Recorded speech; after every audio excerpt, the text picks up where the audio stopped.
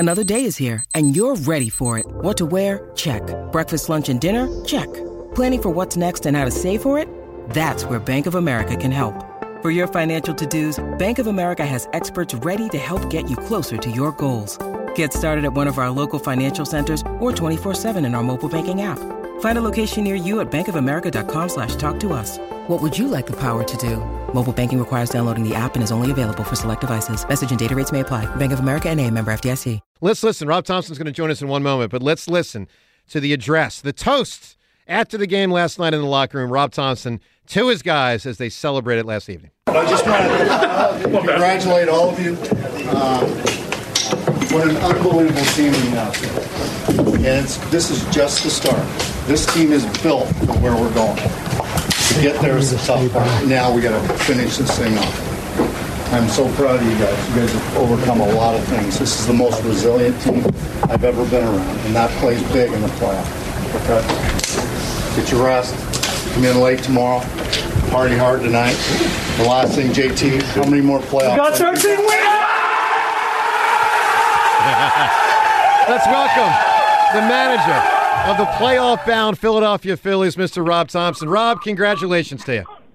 Well, thank you, and good morning to everybody. Good morning. Good morning. Rob, how does it feel? It really feels special, and especially to be able to do it at home. We did it in Houston last year.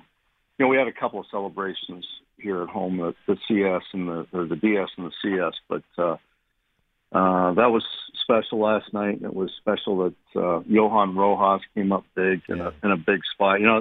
It's funny because his family just came before the off day on I guess Monday. His family had just come in from the Dominican, and they'd never seen him play before. Wow! In the United States. So that may have been his the first game they ever saw him play in the United States. So it's pretty cool. That is unbelievable. It's a fairy tale. That's incredible. Yeah. Rob, what time last night did you get to bed? What time did you wake up today? Well, I'm not sure what time I got to bed. I'm at the ballpark now because we got some meetings today, and I wanted to work out, so I got here about 6 a.m. Well, good for you, man. That's bounce back ability. That's something. All right, Rob. Let's get into all sorts of parts of this team, the season, and obviously the projection for October. Let's start with something that's been evident all year, last year as well. Last night, post game, watching it all on television for many of us, the chemistry and fellowship of these guys.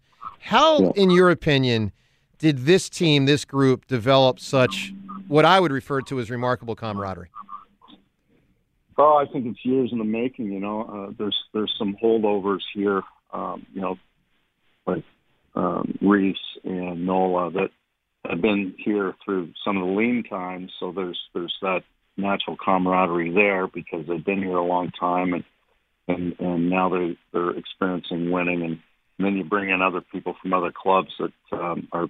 And you fit them, or you put them in a clubhouse that you know what their makeup is, and you know that they're going to be team guys, and they just blend. And now we've had a little success here in the last couple of years, and they truly love each other, and they just do everything together. They hang out together. They play golf together. They do everything. Play cards at night. It's just really a great team. It really is. Rob, can you quantify how much better this team is prepared for the postseason run compared to last year?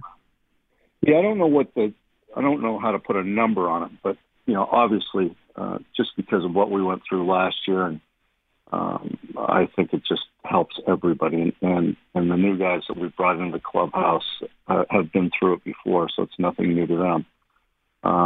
So I definitely think it helps, and I think we're a much more poised, calmer team coming down the stretch here and just grinding out baseball games and doing what we need to do to win. And that's really what it's all about. And now, we can do some things. We can schedule some days off for people, get them some rest, make sure the bullpen's rested going into the playoffs. So it's good to have a few days to be able to do that.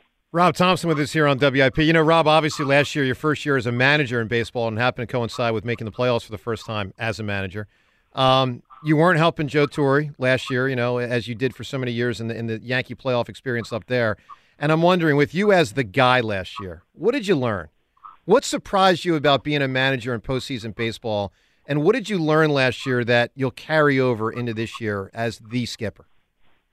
Well, I think there's many things, but one thing is that you have to really lean on your coaching staff, and you have to get their ideas, take everybody's opinions and their thoughts, and then be able to make the final decision. And then you got to live with it.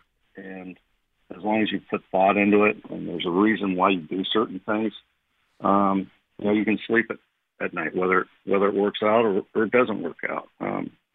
Because anything that goes wrong, it's going to be scrutinized, and you've got to understand that. It's just part of the job, part of the gig, and just got to move on. Christopher Sanchez has been just incredible this season. Has he made the case that he should be a playoff starter?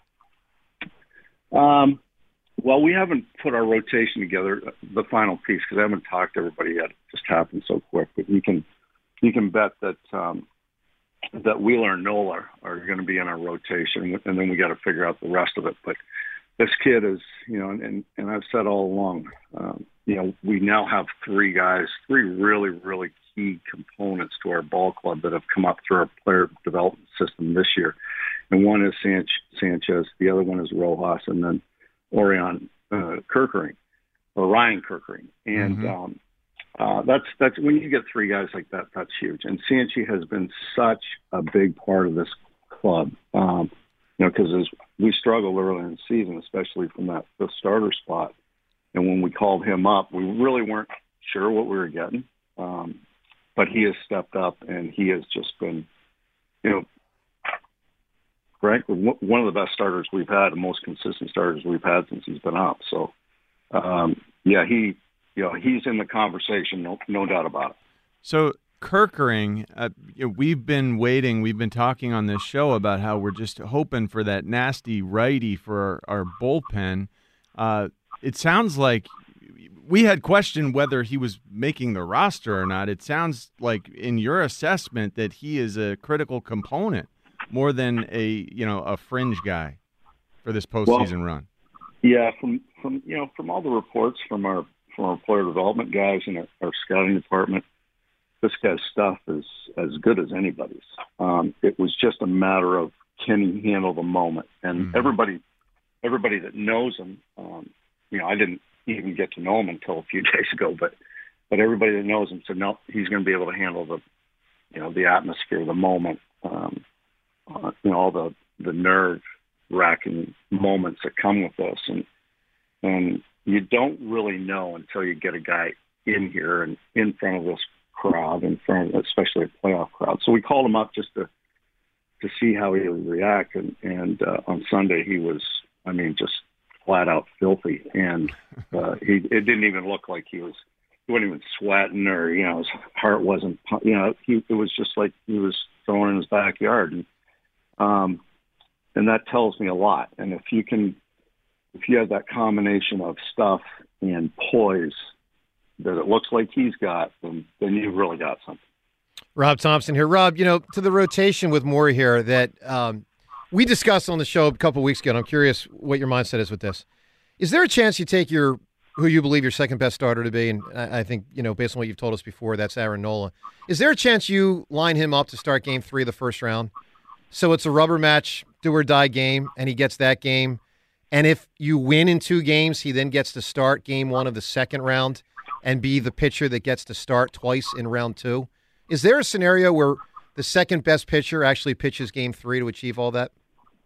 Well, we haven't put the rotation together. I guess there is a chance, but I always think that it doesn't matter whether it's a 3-game, 5-game, or 7-game series. I always think that Game 2 is the most important game because it's really the swing game. If you lose Game 1, you better win Game 2, especially in 3-game series, obviously. Yep. But if you win Game 1, you win Game 2 in a 3-game series, it's over. But if it's a longer series, you lose Game 1, or you win Game 1 and you win Game 2. Now you're headed in the right direction, and you've got you sort of put your foot on the other team's neck, and so I think Game 2 is really, really important. And I'll leave it at that because we haven't really we haven't really put the rotation together yet. Michael Lorenzen, how do you expect he'll fit into the bullpen? I think good. I think good. I think it'll take some time, and we'll probably get a couple more looks before the end of the season. His first outing out of the bullpen against the Braves wasn't very good, but the last time out on Sunday night, I thought he was much better. He was throwing strikes. He was under control. He was using his changeup. His secondary pitches were really good. So, and he's pitched out of the bullpen before. So, if we get that guy that that was in Cincinnati coming out of the bullpen, we probably have another piece here that can really help us. Is Craig Kimbrell your closer for the playoffs? Well, we'll go with a mix. It just depends on where we're at in the order. Alvarado's back. I mean, his cutter's back to 92, 93, 94 miles an hour, and he's throwing strikes. So we can do a bunch of different things there. So I wouldn't say that Craig is our lockdown closer. He's only going to pitch in the ninth inning. No, I wouldn't say that at all. We'll mix and match a little bit. Rob, let's talk about Rhys Hoskins. We've been asking you almost every month about his progress. It's almost go time now. Is there a chance that Rhys Hoskins plays in October? I think there is. This guy's making a lot of progress. Now, he's got to go through a lot more testing, with the training staff and with the doctors. But he is now hitting on the field. He's taken 75, 80, 85 swings a day. He ran the bases the other day. He's really making a lot of progress, and it's really remarkable to think that we do have a chance to have him back, maybe by the World Series. It's not out of the question. It'd still be ahead of schedule, I would say, but I don't think it's out of the question. So, Rob, there's a puzzle to all this. If Rhys comes back, someone else isn't on the team, guys could be moved around. Maybe he's pure bench guy. Maybe he's in the field. Is there any scenario in October where Bryce Harper can play right field, or is that completely off the table? Yeah, I think that's off the table because Rhys won't be able to play first base. Gotcha. So Rhys... He'd be a DH or a pinch hitter coming off our bench just because the stability in the knee I don't think will be up to where he could be out on the field for 9 innings playing defense. Got it.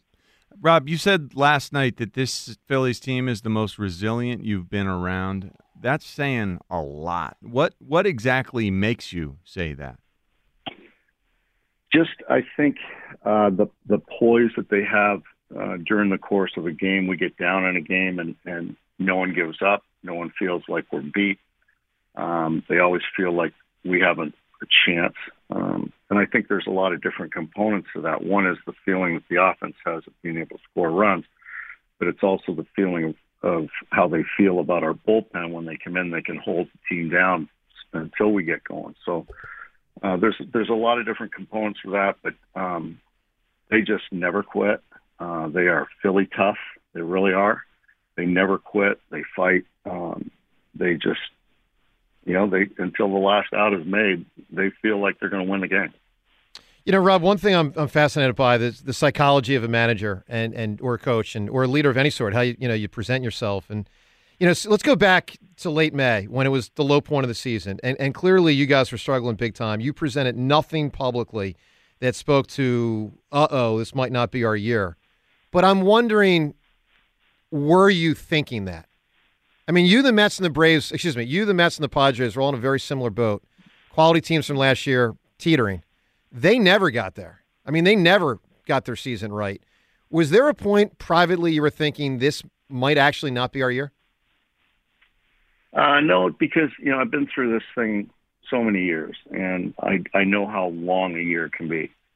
And I know that there are down times and there are up times. I've been with Yankee teams where we just stunk all the way until the All-Star break and then kicked it into gear. So I know that there's time, and I try to spend my time trying to work with our coaching staff and our front office to figure out, okay, what's going on here? How do we fix this? How do we help these guys to get back to where they should be? I spend more time doing that than I do, woe is me, the ship's sinking. I don't spend a whole lot of time on that. And I think good leaders do that. They try to figure out what the issues are as opposed to say, we're just not good enough. it's not going to happen this year. That's kind of a loser mentality to me. Can-do attitude. I love it. Ross, Rob, because we got Ross Tucker joining us shortly. That's why I said Ross. Can you believe, Rob, that about 17 months ago, you were 5 months away from retiring? Yeah, I know. Isn't that incredible?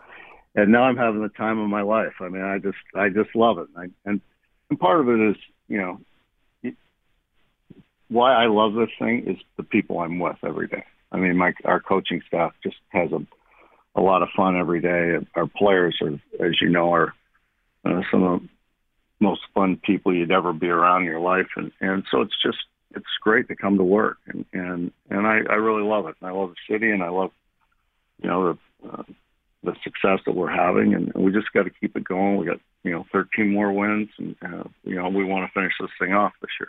Rob, final thing here. Part of finishing it off, it's not just 9 guys playing or the guys on the bench contributing when they get a shot, but the fans and the impact that they can have. Home field advantage first round. I'm just curious if you had a message to everyone listening, to Phillies fans, whether it's about the season that's near wrapping up regular season wise, or the coming in October. What would your message be to everyone listening who's a diehard Phillies fan right now? I think that for our fans, just to let them know that these guys are poised, and they can smell it, they can taste it.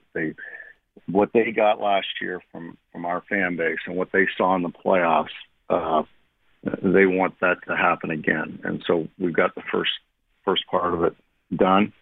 And our players want to do it not only for themselves, but they want to do it for our fan base too, because of what they brought last year.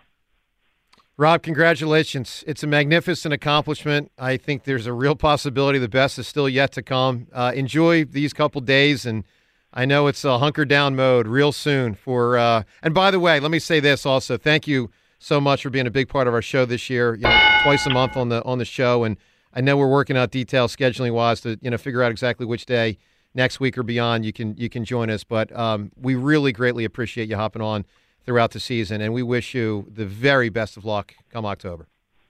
Well, I really appreciate it, guys. And we're going to do all we can to get this thing done. And it's been a lot of fun this year, and I'm sure we will talk soon. All right, Rob, good luck. Great. Good stuff. Good luck, Rob. Thank you, Rob. Thanks, Rob. All right, there he is, Philly skipper Rob Thomson.